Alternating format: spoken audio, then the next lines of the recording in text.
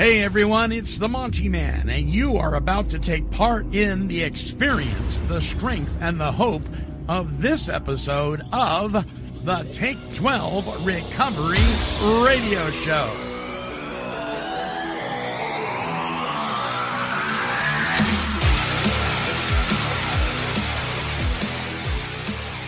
Three, 2, 1, 0.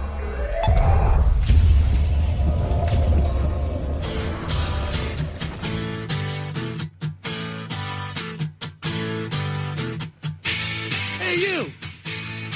Yeah, you! Come here for a minute. I want to talk to you. Oh, boy.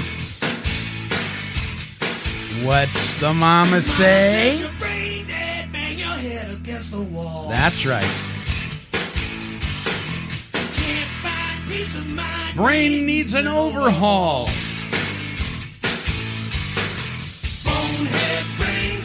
We're all the same. When your heart is in pain, turn around, touch the ground, you're burning down. The views expressed on this broadcast of the Take 12 Recovery Radio Show are those of the co-host and guest and do not necessarily reflect those of our affiliates. The topics and opinions on today's show should not be considered as medical, psychological, or professional advice. Take 12 Radio is not affiliated with any particular 12-step fellowship. And now, here's your host, the man, the myth, the legend, the Monty Man.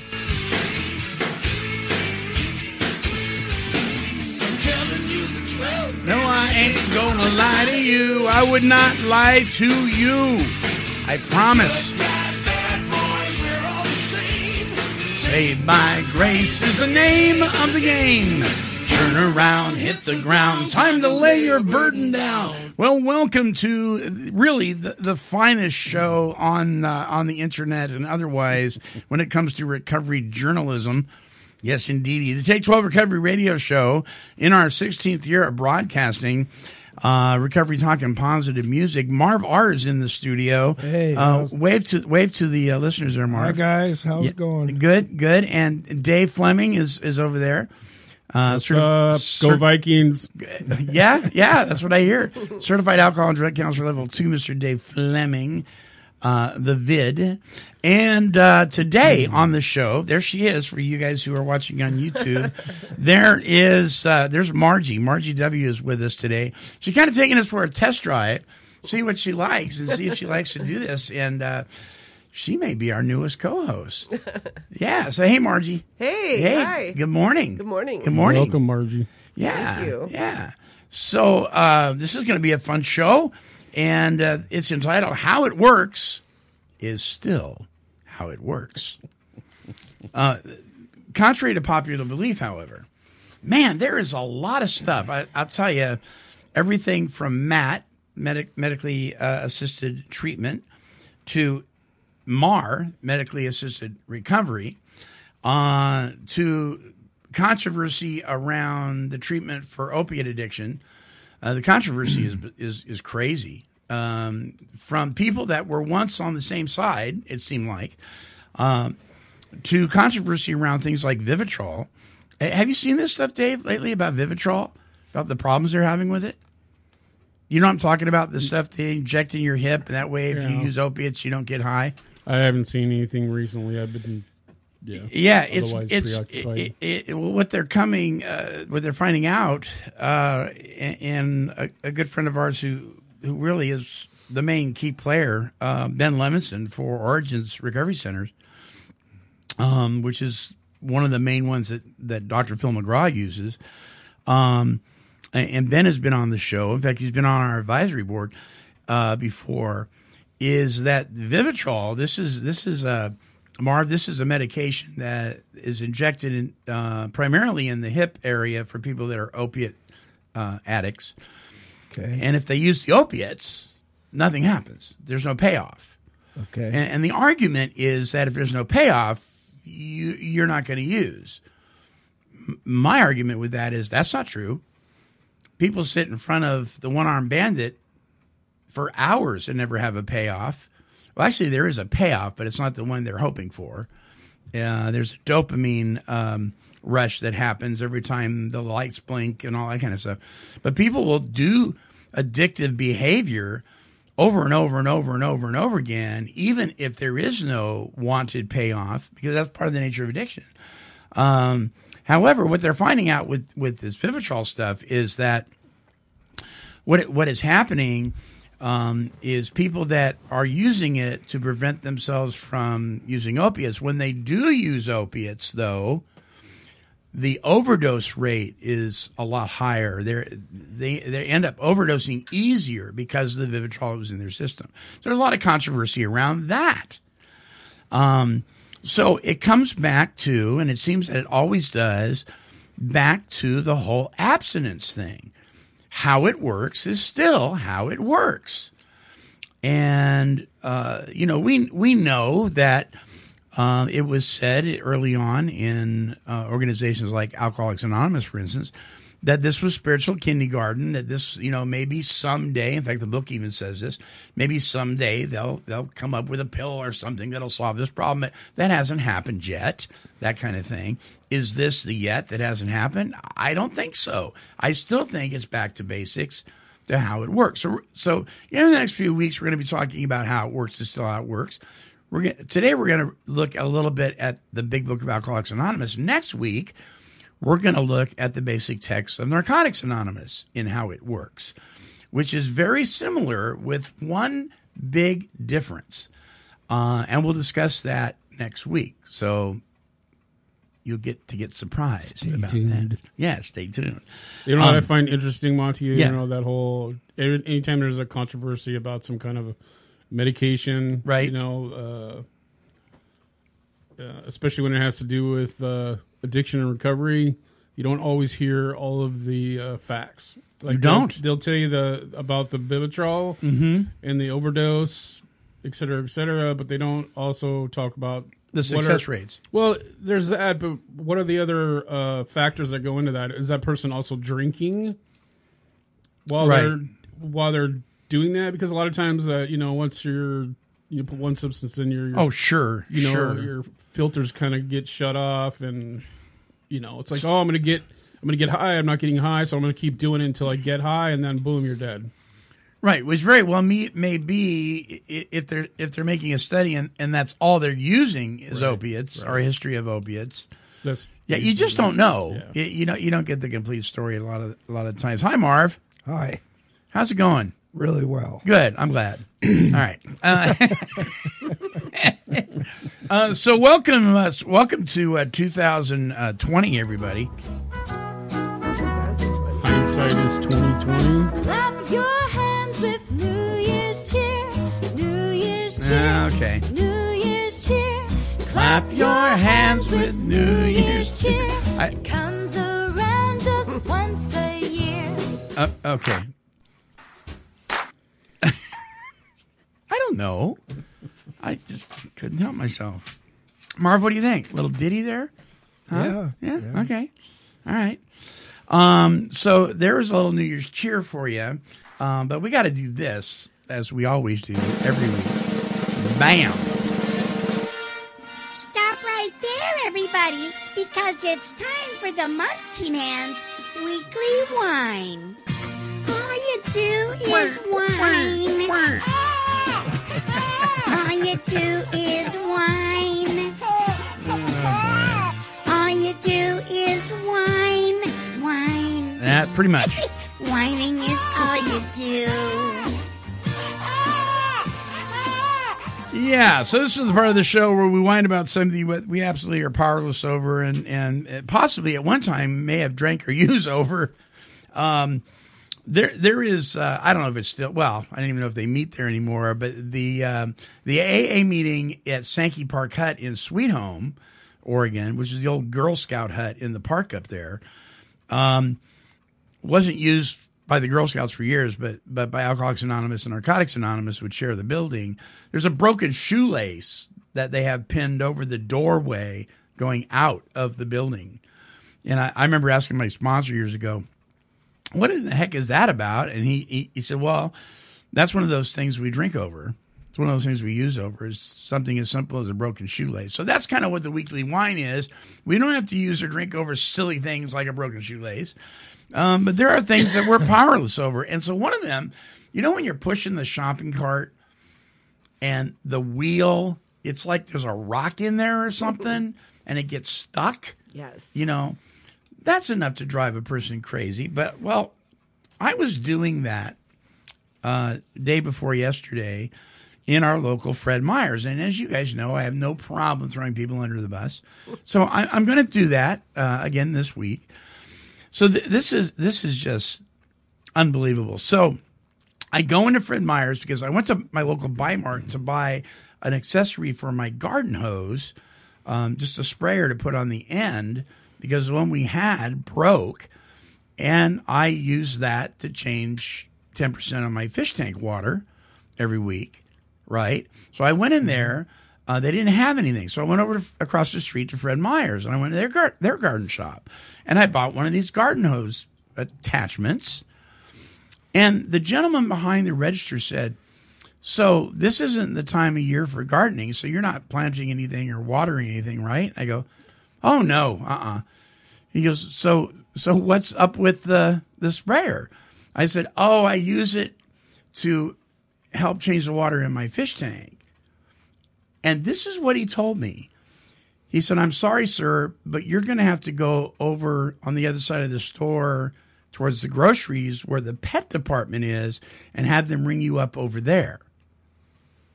I went, what? He goes, well, if your intention is to use this item for pets, we don't ring up pet supplies here. We only ring up garden supplies here. Seriously? Yes. That's crazy. Unbelievable. So how much of the time, what percentage of your time does it have to be used for pets in order to qualify? I said, right. And this guy behind me goes, just ring the man up.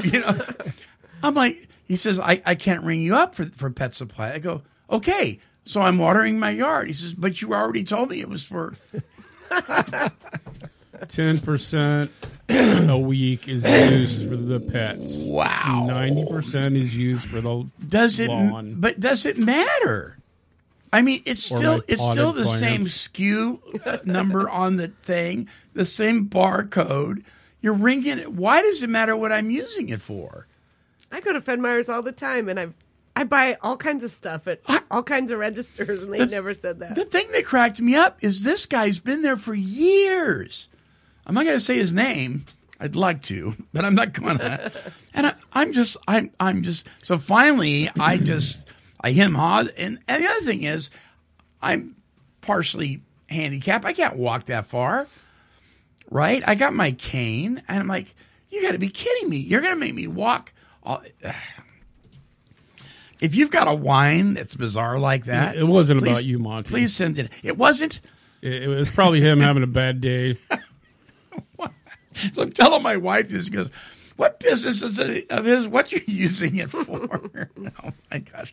Well, I was there though. I was looking for a new gnome, and I couldn't find any. Oh. Yeah, all the ones they have, I already have. And Mars like, yeah, you probably if you would have went over to pets. Right. With your gnome, they would have said, sorry, but you're going to have to go back to the garden to ring the gnome up. Go to the garden shop. Yeah. Okay. So basically what I got to say about that is this. But you know what? You can't make sense out of nonsense. That's right. You just can't. You can't.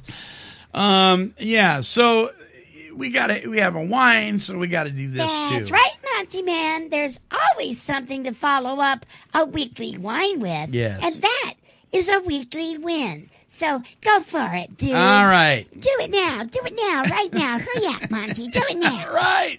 Cecil, there is a weekly win, and that is Margie. She is joining us today, putting her on the spot. She's going, oh, no. Joining us today. It's really glad to have you here, and I'm really excited about this. So we have been minus a voice of reason for a while. Right. So welcome aboard to the Take 12 Recovery Radio Show. And if you like us, come back next week, too. Well, thanks for having me. I'm glad to be here. Absolutely. So Margie, tell us a little bit about yourself really quickly. You live currently in Albany. Yes. Yeah. I live in a sober house with 3, soon to be 4 other women. Uh-huh. I am retired. 12-stepper. I'm a 12-stepper. Yep. I have a meeting that I go to regularly. And, Uh-huh. Yeah, I'm just shy of my first birthday. Oh, nice. Oh, Nice. see, we can celebrate here on the air too. Yeah. So, why the interest in Take 12 Recovery Radio? Did somebody approach you, Marv? Yeah. Yes, I heard about it from Marv, and I Yeah. just started listening to it, and I just really enjoyed the show, and it's taught me a lot. Yeah. Good deal. Well, we're glad to have you aboard. Great. Yeah. So we're gonna have some fun today. So we're gonna take a break, and when we come back, we're gonna play a little Take 12 trivia, a little big book trivia. Uh-oh. Yeah. We'll see how we do. So don't go away. We'll be back. Right back. You and I know all too well how talented folks in recovery are. KHLT Broadcasting, the Take 12 Recovery Radio Show, and the Recovery Broadcasting Network are handing you the opportunity to share some of that talent. If you've ever written your own songs and have always wanted to share them publicly, here's the chance to share your talent with thousands of people all over the world through internet radio. For the next several months, the Monty Man will be reviewing songs written and performed by people in recovery. Whether you're an accomplished musician or a novice, he wants to hear from you. All forms of music will be considered. Adhering to federal copyright laws and possible contractual agreements, some restrictions may apply. To submit your original recovery songs for airplay, send CDs to KHLT, P.O. Box 93, Albany, Oregon 97321. Or email your music in MP3 format to take12radio@comcast.net. Hey, check it out. The best in recovery talk and positive music radio is now available on Apple Podcasts, iHeartRadio, Spotify, YouTube, and Podomatic. Simply visit any of these platforms and search for Take 12 Recovery Radio. Listen and download hundreds of our shows for fun and for free. Also available at take12radio.com.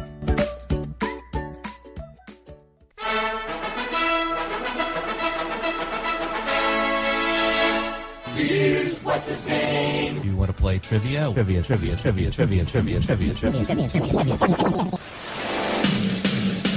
It's time. That's right. It's what's his name. You know what's his name. The Monty Man. Zippity doodah, zippity day. It's time to play a little Take 12 trivia. And this is a little big book AA trivia. There is 1, 2, 3, 4. There's 4 questions and a bonus. Now, if you get all of these right, you win absolutely nothing whatsoever. A lot of motivation Just to win. bragging rights. That's just bragging rights, right? All right, so question number 1. What is the name of the... And you just jump in there, okay? And if you get it wrong, you get the fluff machine. If you get it right, you get a cowbell. What is the name of the chapter that contains a list of the 12 steps? How it works. How it works? What do you say, Dave? How it works. What do you say, Marv? I'm going to go along with the other two. Yeah, smart choice. All right, how it works is correct. Right, these get a little harder as you go along. Okay, number 2. What is the name of the guy that came into Bill's kitchen and talked with him about a solution for alcoholism that he had found God? Ebby. Okay, Ebby. You know his last name? Do we dare say his last name? Oh, we're not affiliated, so yeah, go ahead. It's gone. It escapes you. Margie, what do you think? You put me on the spot. I know. I love it. Take a stab I at think it is Ebby. Okay. I don't know his last name either. Dave? Yeah, I was just trying to think of the last name. I can't Just all right. Well, we'll give it to you. It is Ebby. It is Ebby Thatcher. Ebby Thatcher is the name of Bill's old drinking buddy. All right, number 3. Whose opinion is given in the beginning of the Big Book? Marv? The doctor's opinion. Margie? Silkworth. I agree with Marv. Dave? The doctor's opinion. Yes, indeed. And that is Dr. William D. Silkworth, MD. Yes, indeed. Okay, so bell there. All right, so let's see here. This will be fun. Dr. Bob was a real doctor. Bob Smith. What was the area of practice that he practiced in? What do you think, Marv? I think it would be like internal medicine because he did a lot of. They talk about surgeries and right. I think. Want to take a stab at it, Margie? Marv sounds right. It sounds right. Okay, yeah. Dave, what do you think? That was my first thought too. Were you? Yeah. I guess there's not too much more internal about other than proctology, right? It is the study of diseases of the rectum, pelvic floor, and anus. Can we say that on the air? Sure, we can. Too late. Yeah. Okay. All right. Here's your bonus question. What is the only chapter in the Big Book not written? Now, I'm not talking about the stories now. I'm talking about the first 164. What is the only chapter not written by Bill W.? Not written. Any guesses, Marv? To the wives. Margie? I agree. You going to agree with that? What do you think there, Dave?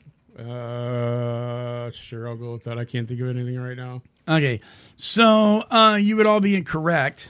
Man. In fact, Lois was pretty steamed at Bill for writing it, but he wrote Two Wives. It was actually The Employers. The Employers. It was written by Hank Parkhurst. Hank was the first man Bill W. And here's something. A lot of people think it was Bill W. It was Bill W., Dr. Bob, and then Bill Dotson, the man on the bed in the famous picture. But that's not actually the case. It isn't 1, 2. I'll call it 1, 2, and 3 that way. Hank was the first man Bill W. was successful in sobering up after returning from his famous trip to Akron, where he met Dr. Bob. Thus, Hank was AA number 2. In New York, prior to resuming drinking about 4 years later, his original day of sobriety was either October or November 1935. Hank was a salesman, an agnostic, and a former Standard Oil of New Jersey executive who had lost his job because of drinking. He wound up at Towns Hospital, where Bill found him in the fall of 1935. The first mention of Hank in the Big Book is in the doctor's opinion. He is believed to be the man Dr. Silkworth described, who seemed to be a case of pathological mental deterioration. Hank later became very paranoid, and Dr. Silkworth warned Bill he might become dangerous. And you can learn more about Hank at aabeyondbelief.org. I thought that was very interesting. So, yeah, it was Hank wrote Two Employers. Trippy stuff. What wasn't it in, what's the name of that book about Bill Wilson? Didn't him and Hank have a falling out? Yes. Yeah. They did have a falling out. Yeah. Okay. Yeah, they did have a falling out. And in fact, it talks about on that website, which those of you who are AA history buffs would love it. It's aabeyondbelief.org. There's a whole story on that thing, on what Hank was kind of a mess. Of course, Bill was kind of a mess too. One mess and another mess. Well, what do you get? Alcoholics Anonymous. All right. Well, that does it for our trivia for this week. Good job, everybody.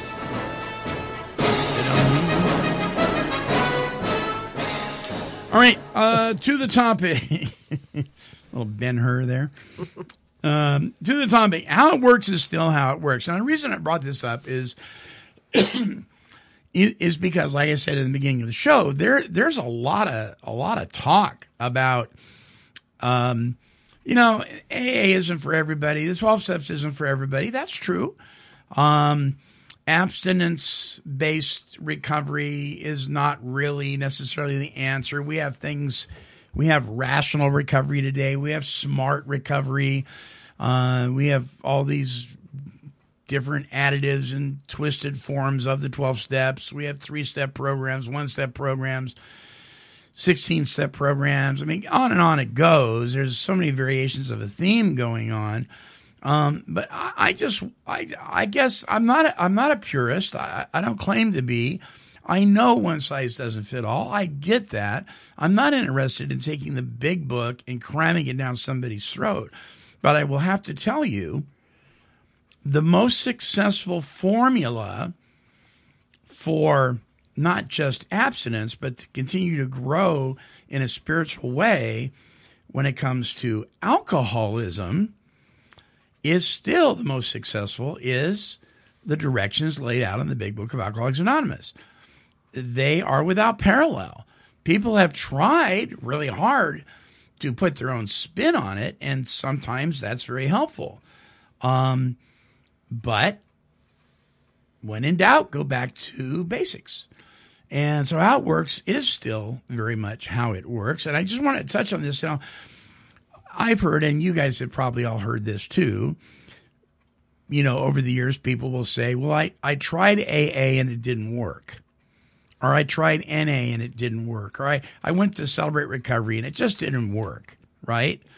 And what I ask people like that is, well, tell me about what it was that didn't work. Well, I got to step 4 and they wanted me to write this inventory out, and I just wasn't comfortable with that. So I just talked about it. And it just didn't work. Okay, so when I hear something like that, I think, okay, you didn't apply the directions specifically how it was laid out. So it wasn't that it didn't work. It was that you didn't follow the directions, and therefore the outcome wasn't what you thought it should be. Well, when you put it that way, or I really don't believe in God, so I wasn't going to turn my will and my life over to the care of God as I understood him to be nothing or everything. I just wasn't willing to go there. Okay, that's fine. You're free not to believe in God. But it wasn't that step 3. I made a decision to turn my will and my life over to the care of God as I understood him. It wasn't that step 3 doesn't work. It's that you weren't willing to apply and implement step 3, right? Or you didn't understand it. Or you didn't understand it. Or perhaps, and this is something that happens a lot, perhaps you had a sponsor who didn't completely apply and implement the steps the way they were written at no fault of your own. Right? But it wasn't that they don't work. It's that you had a lack of understanding of how it works. There are so many people in today's 12-step fellowships that never crack the basic text of that fellowship. And that's sad to me, because the program of those fellowships is laid out in the basic text. It's not laid out in drinking bad coffee and whining about your day. That's not where it's laid out. Although that's an important element, fellowship is very, very important. It is vital that we hang out with people that are supportive, hang out with people that have the same malady and the same solution. But are they practicing teaching the solution? And so that's what brings this topic of how it works is still how it works. Let's rewind maybe, because I'm seeing all these posts about all these amazing different philosophies, and I'm thinking, okay, whatever works, but does it? So in relationship to what's laid out in the Big Book of AA, Chapter 5, How It Works, starts out with, rarely have we seen a person fail who has thoroughly followed our path. The original manuscript didn't say path, it said directions. Who has thoroughly followed our directions. So rarely have you seen a person fail who has thoroughly followed our path. That's a mouthful right there. Right? Now, there's been some talk that Bill wanted to write, and he later said this, Never have we seen a person fail who has thoroughly followed our path. Actually, Bill never said that. That's an old wives' tale. That never happened. It's interesting how people will do that with this literature. But just taking it literally here, rarely have we seen. Okay, so rarely means hardly ever, right? Hardly ever have we seen a person fail who's thoroughly followed our path, or in the original manuscript, the directions. What is the path? What is the directions? It's the process of applying and implementing the program of the 12 steps. That's the path and that's the direction. So when somebody says, this failed me, or it doesn't work, I really have to wonder, have they actually applied and implemented these in order, the way they were written? Is this too old school? So I'm going to put Marv on the spot for a minute. Is this are we too old fashioned to say, let's go back to the way it was laid out? Do we need to modernize things? Do we need to change things? Do we need to move on? Or do we need to go back to how it works? Marv, what do you think? Well, there's several side paths I could go. Sure. With this topic. But, yeah. I think the way it's in there is the way it's supposed to be. Okay. Because part of my belief, and not everybody has to believe this, that big book was divinely written. Divinely inspired, yeah. Or inspired, yeah. Tends to be my belief. Yeah. Yeah. In fact, it's interesting because there are some accounts that when Bill decided, I got to put this together in some sort of, directional form, that his hand just started to move across the page, which would definitely have been a divine thing, Margie, what do you think? I mean, you're coming up on a year, right? Yes. Okay. So how important has how it works been for you? Very important. I've been in and out of 12-step meetings for 25 years, and wow, have had various amounts of time of sobriety in the most 5 years, but it's only recently that I have really applied myself to this program and got a sponsor, and I'm working the steps. Mm-hmm. And I've never actually completed the steps. And I know that was one of the reasons I failed in this program. And one of the best things that I did was I really turned my will and my life over to the care of God as I understand Him. Yeah.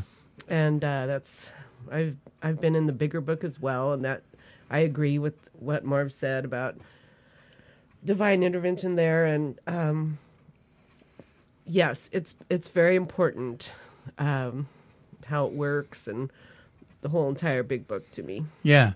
Yeah. So I was speaking to a friend of mine a couple of weeks ago, and he said to me, what is it? How it works. What is it? What do you think it is, Dave?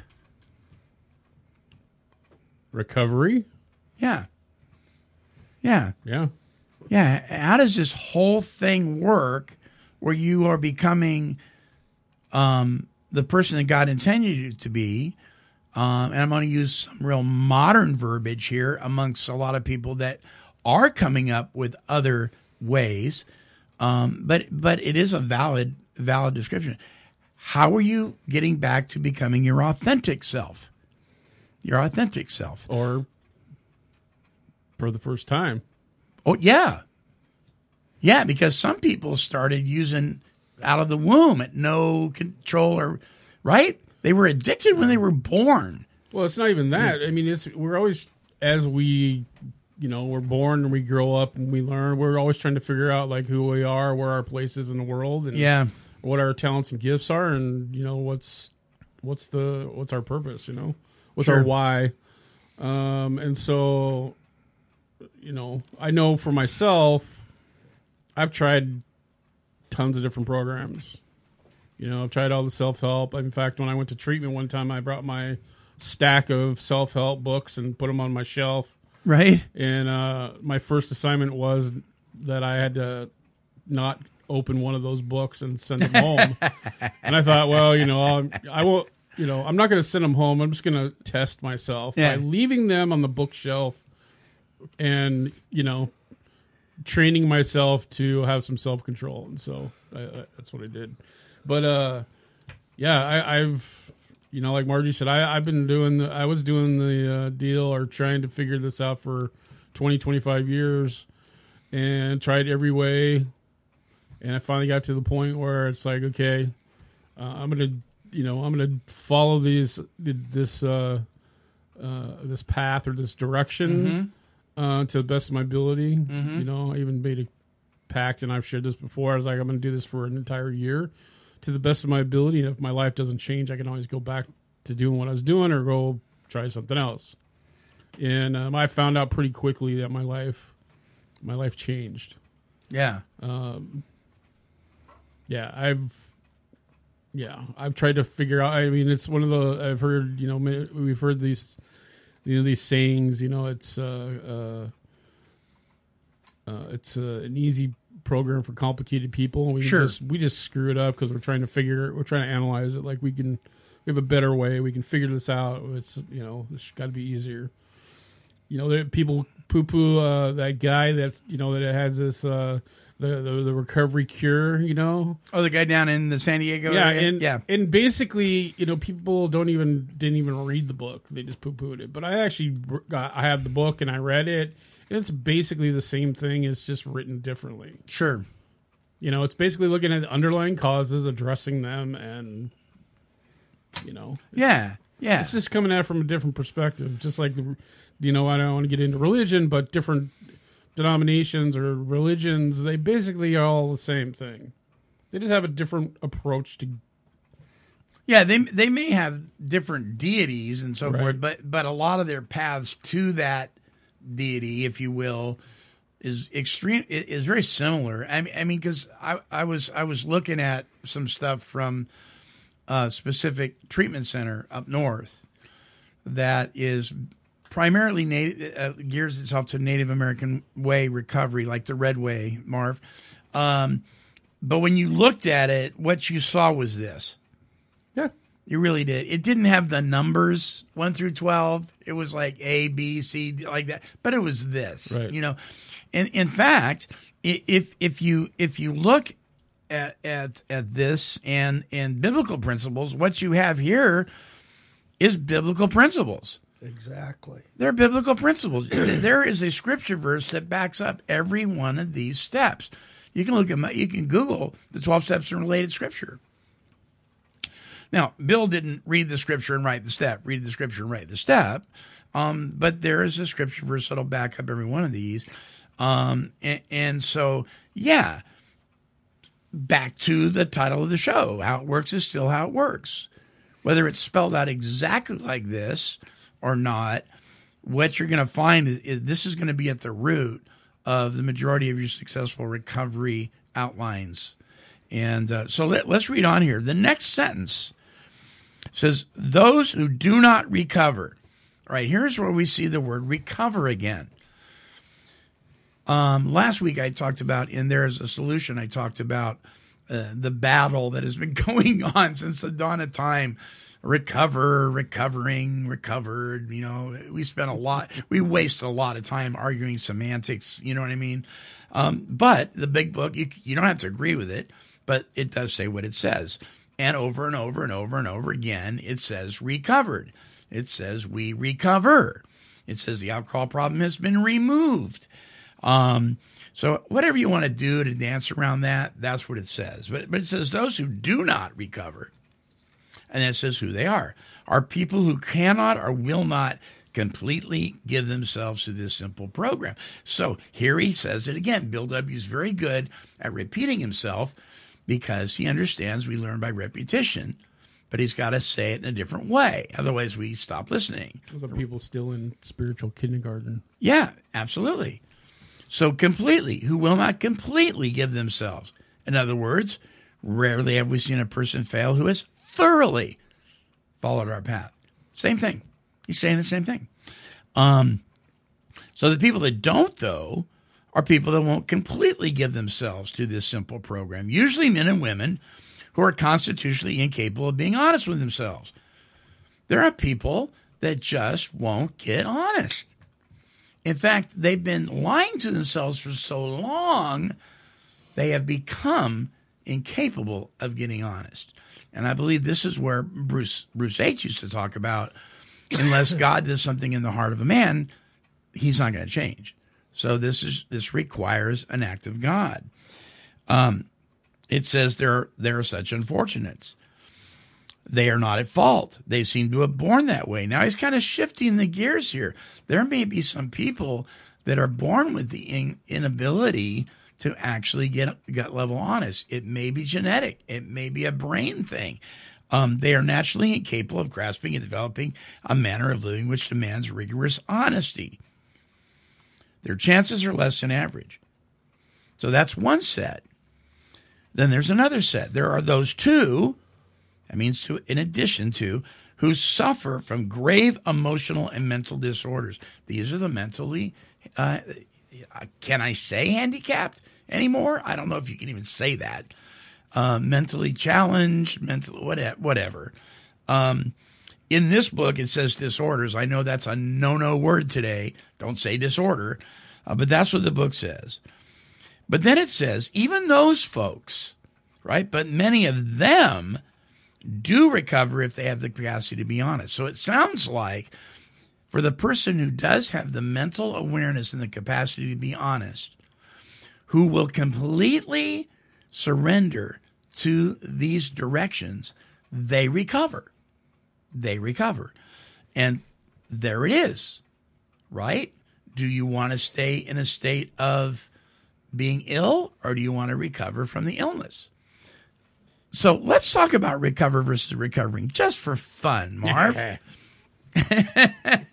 What's your take on that? Well, the first thing, and I'm not sure it really has anything to do with reading, but who decides who recovered and who hasn't recovered? Because the question mark in my head is Bill wrote this. Right. And if you really look at it, how much time did they have of sobriety? Not a lot. And were they recovered? You know, and I'm just being an advocate here. I mean, I'm just planting seeds. Sure. And then at least by today's definition. The other thing is, along with that, is I'm a firm believer that not everybody is going to recover the way and the direction that book says. Mm-hmm. So we have people in AA meetings who I'll call big buck Nazis. Right. Who start slamming that thing down people's throats. They're worse than the thumpers even. And it's not that what they're saying is untrue, but not everybody experiences this program the way they do. Right.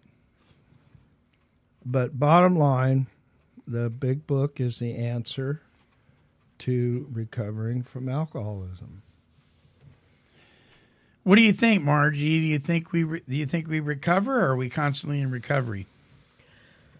Well, for me myself, anyway, I feel like I'm constantly in recovery. I've been fighting this battle for 30 years, and I know I'll probably fight it the rest of my life. And I do know that in how it works, where it says that half measures availed us nothing, that personally, I can look back now and see that I was practicing half measures, and that's why I, in my opinion, I continued to relapse. And I believe that I just wasn't willing to admit that my life was unmanageable. Yeah. I mean, I got the whole powerless thing down. I knew I was powerless over alcohol, but I thought my life was manageable because I had my job to go back to, and had a house and had a family, and things were okay. but it wasn't. I see now that it was definitely not, and it continues to be unmanageable. And but it's in the last year, my life has changed dramatically, so much for the better, because of AA and because of my higher power, God. Sure. Yeah. So I would venture to say that it's possible that you might recover now that you are applying and implementing these things the way it's written. Yes, I think that is possible. Yeah. But we'll delve in this a little bit more. Dave, what do you think? I know this is one of your bugaboos. You like this. It's one of my favorite topics. Yeah. I think it's, there's, like you talked about spiritual kindergarten. It's kind of like when you first get into recovery, you start going to meetings or, whatever your choice is. I think we have to recognize where we're at and with our, alcoholism or drug addiction, and we have to admit to that. So I think there's a place, and this is my personal view on it, where you introduce yourself or you call yourself an addict or alcoholic. Mm-hmm.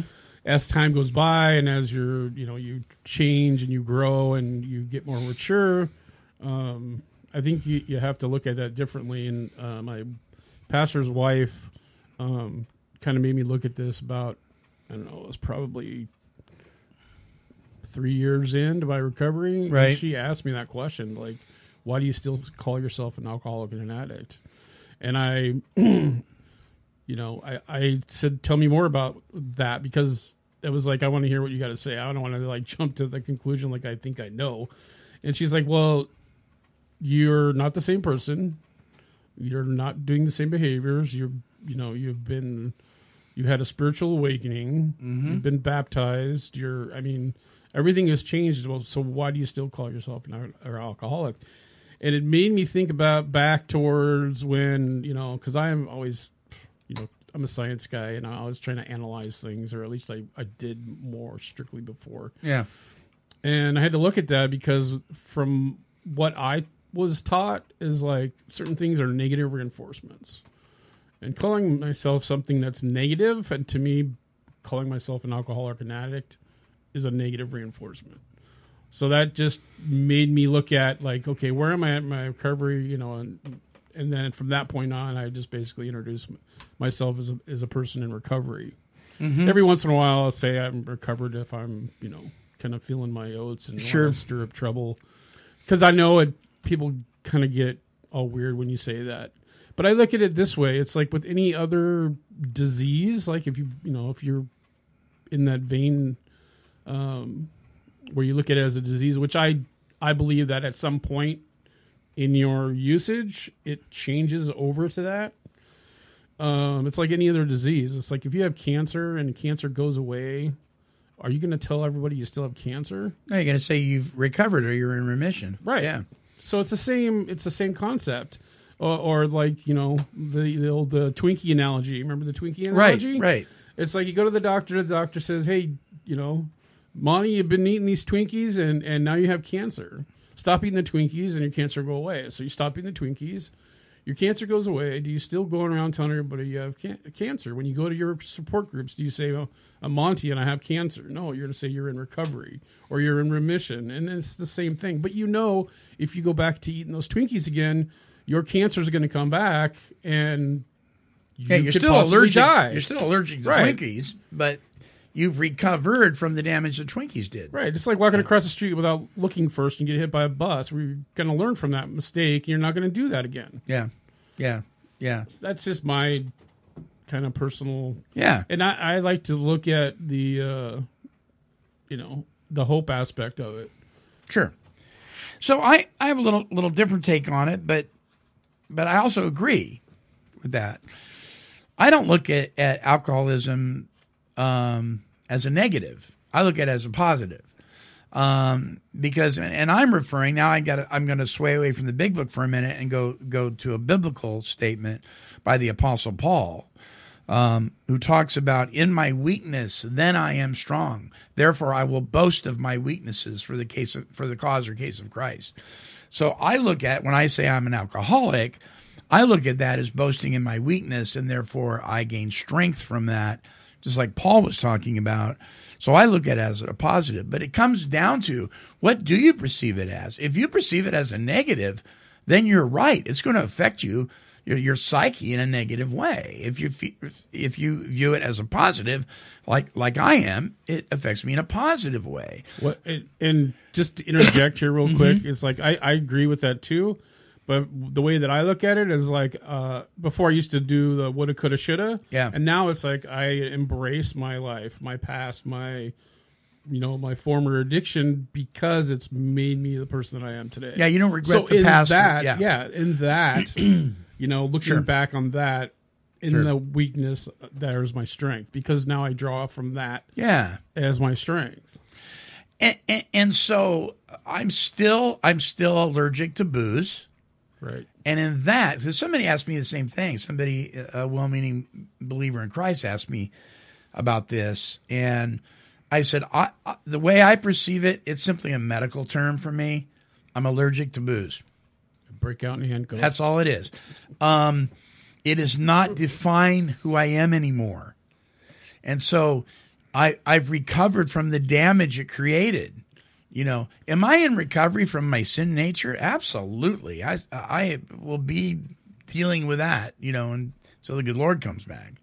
But there is something to be said about following directions, coming to a point, and having hope. Because when I read the big book of Alcoholics Anonymous, I see the stories of hundreds of men and women who have recovered from a seemingly hopeless state of mind and body. That's good news to me.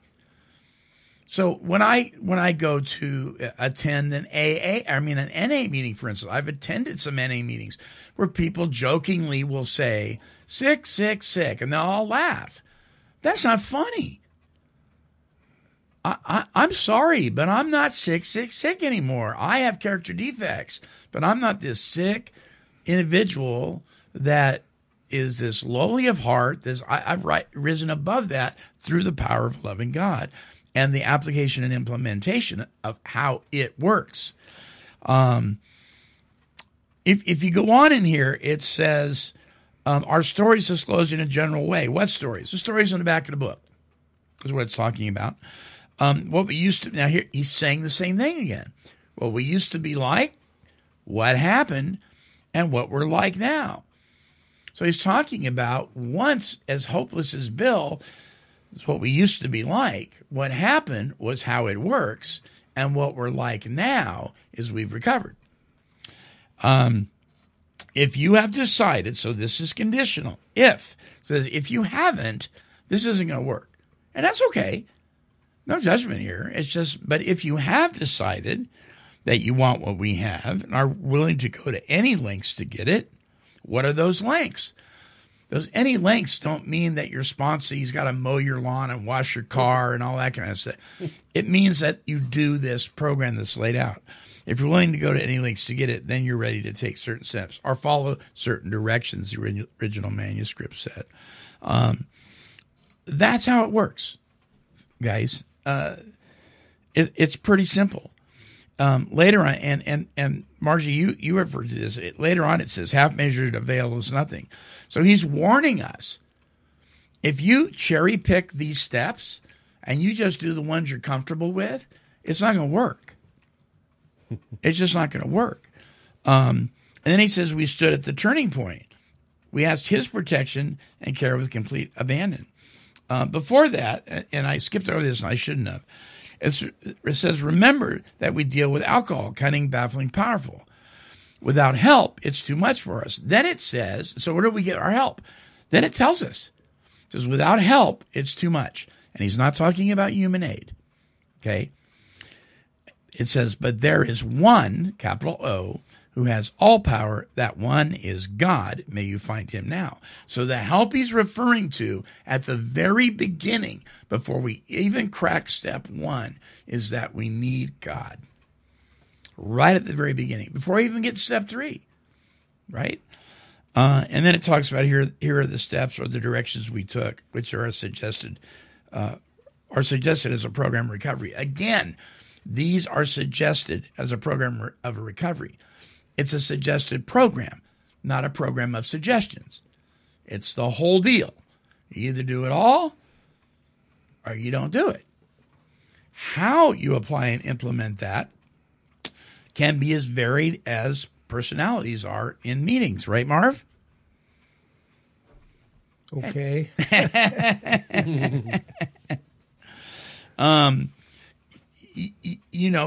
I hear different people talk about how they admit they're powerless over alcohol or narcotics or whatever, and it varies. I hear people, it says came to believe. People vary in the way they came to believe, right? Yes. It may not be exactly like it happened with Ebby Thatcher. Ebby Thatcher, he experienced this conversion experience. So did Bill with the God of Christianity. And so that may not be how you come to believe in a power greater than yourself. A lot of people, and I don't agree with this for the long run, but a lot of people consider the group a power greater than themselves. In the beginning, yes. But people are going to come to believe in the group in their own way as well. I don't think that's a lasting thing. I think that's something that in the beginning it's okay as long as you're not depending on you, that kind of thing. And then made a decision to turn our will and our lives over to the care of God as we continue to understand him is basically what it's saying. Not as we understood him to be he, she, it, they, or whatever. Doorknob. Yeah. But that's how it works. And so, Margie, let me ask you. You've been listening to this show for a while. Yes. What is kind of the running theme for us when it comes to Take 12 Radio? I mean, we hammer a lot on the fact that God is the solution, right? Yes. What have you been getting out of these shows over the last several weeks? Not to put you on the spot, but to put you on the spot.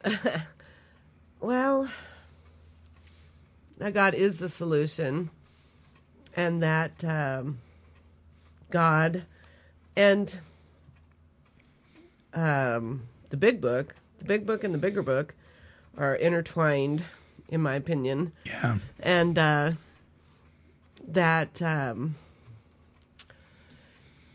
we really do need to practice the principles of the program, which are, basically, in my opinion, also principles in the bigger book. Biblical principles, yeah. In all our affairs, pretty much. Yeah.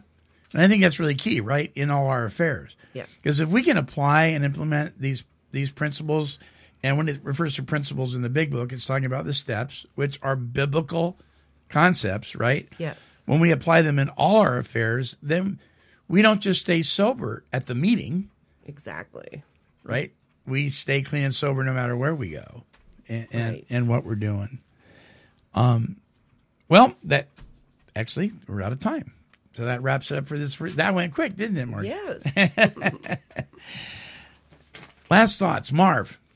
Well, I think part of my deal is for people to realize about this big book.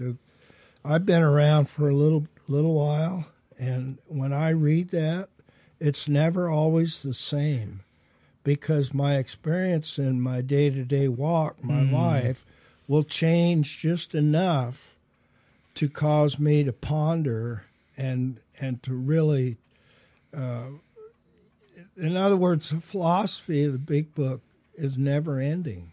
It don't come to a stop. Yeah, ain't that the truth? It's a lifelong thing.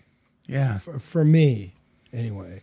And, they say if you can put your philosophy in a nutshell, you probably ought to leave it there, And that's one thing the big book of Alcoholics Anonymous don't do for me. Right. My experience has been that I can continue to grow. And it may not look like it to anybody else, but right, it's happening. It's more than just maintenance. It's continuing to grow. Yeah. Yeah, on a regular basis. You bet. Absolutely. Closing thoughts from Dave. Yeah, I agree with Marv, and I think I hear probably more than I like to hear that people basically they say they do the steps right, like you do it 1 through 12 and then you're done.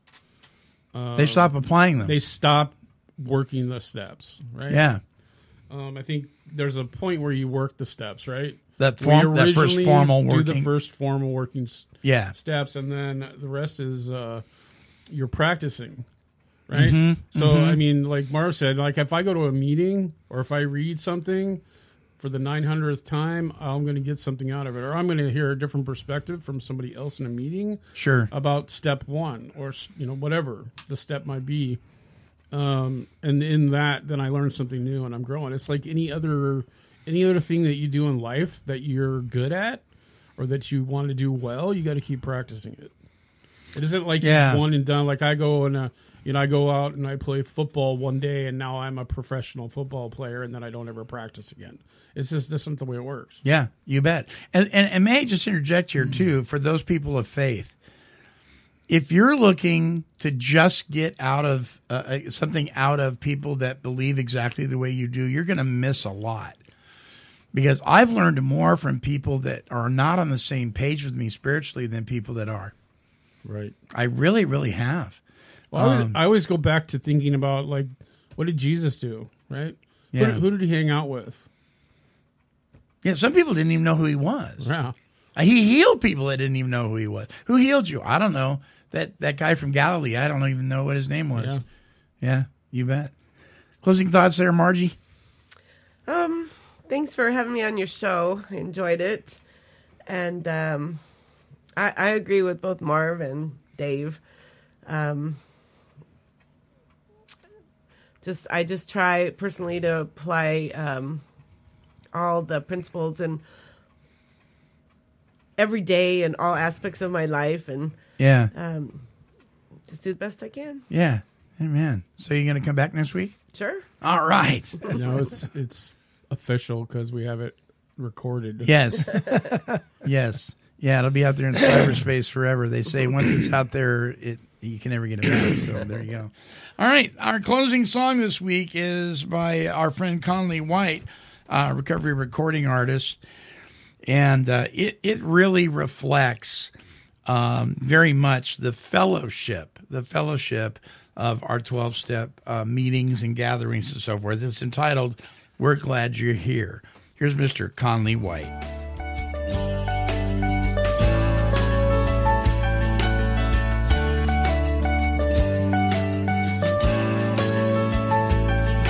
In the basement of the church around the corner, quietly I found myself a seat and held on to my little cup of coffee, early admitting my defeat. They talked about some steps and some traditions and some promises I didn't understand. Feeling out of place, I walked toward the back door.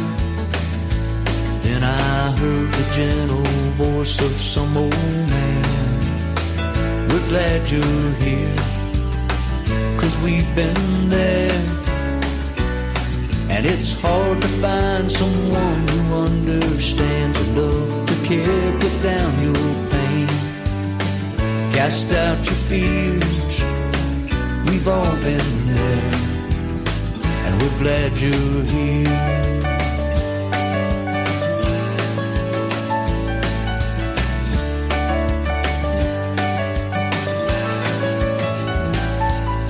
I walked back in and sat right down beside him, listened as someone poured out her heart. I thought about my past and my condition, all the years of living in the dark.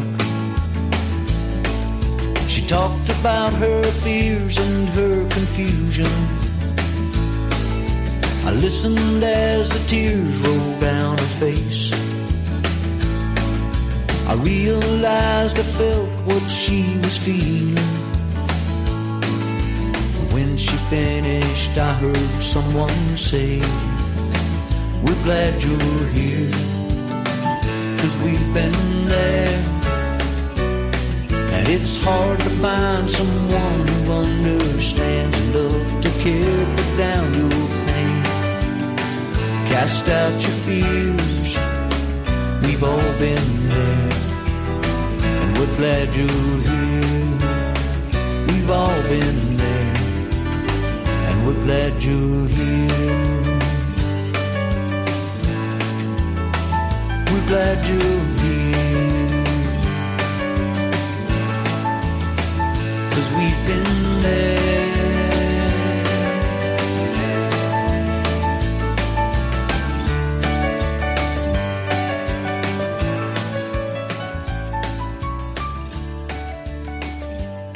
Well, though Mr. Conley White, our good friend, has passed on to be with the Lord, his music is still alive and well. You can download his entire CD, his recovery CD, entitled Learning to Live Again, by going to ReverbNation.com and typing in Conley White. Until our next broadcast, this is the Monty Man, along with the Take 12 Recovery Radio family, and we are wishing God's perfect serenity for you. Bye-bye now. Good guys, bad boys, we're all the same.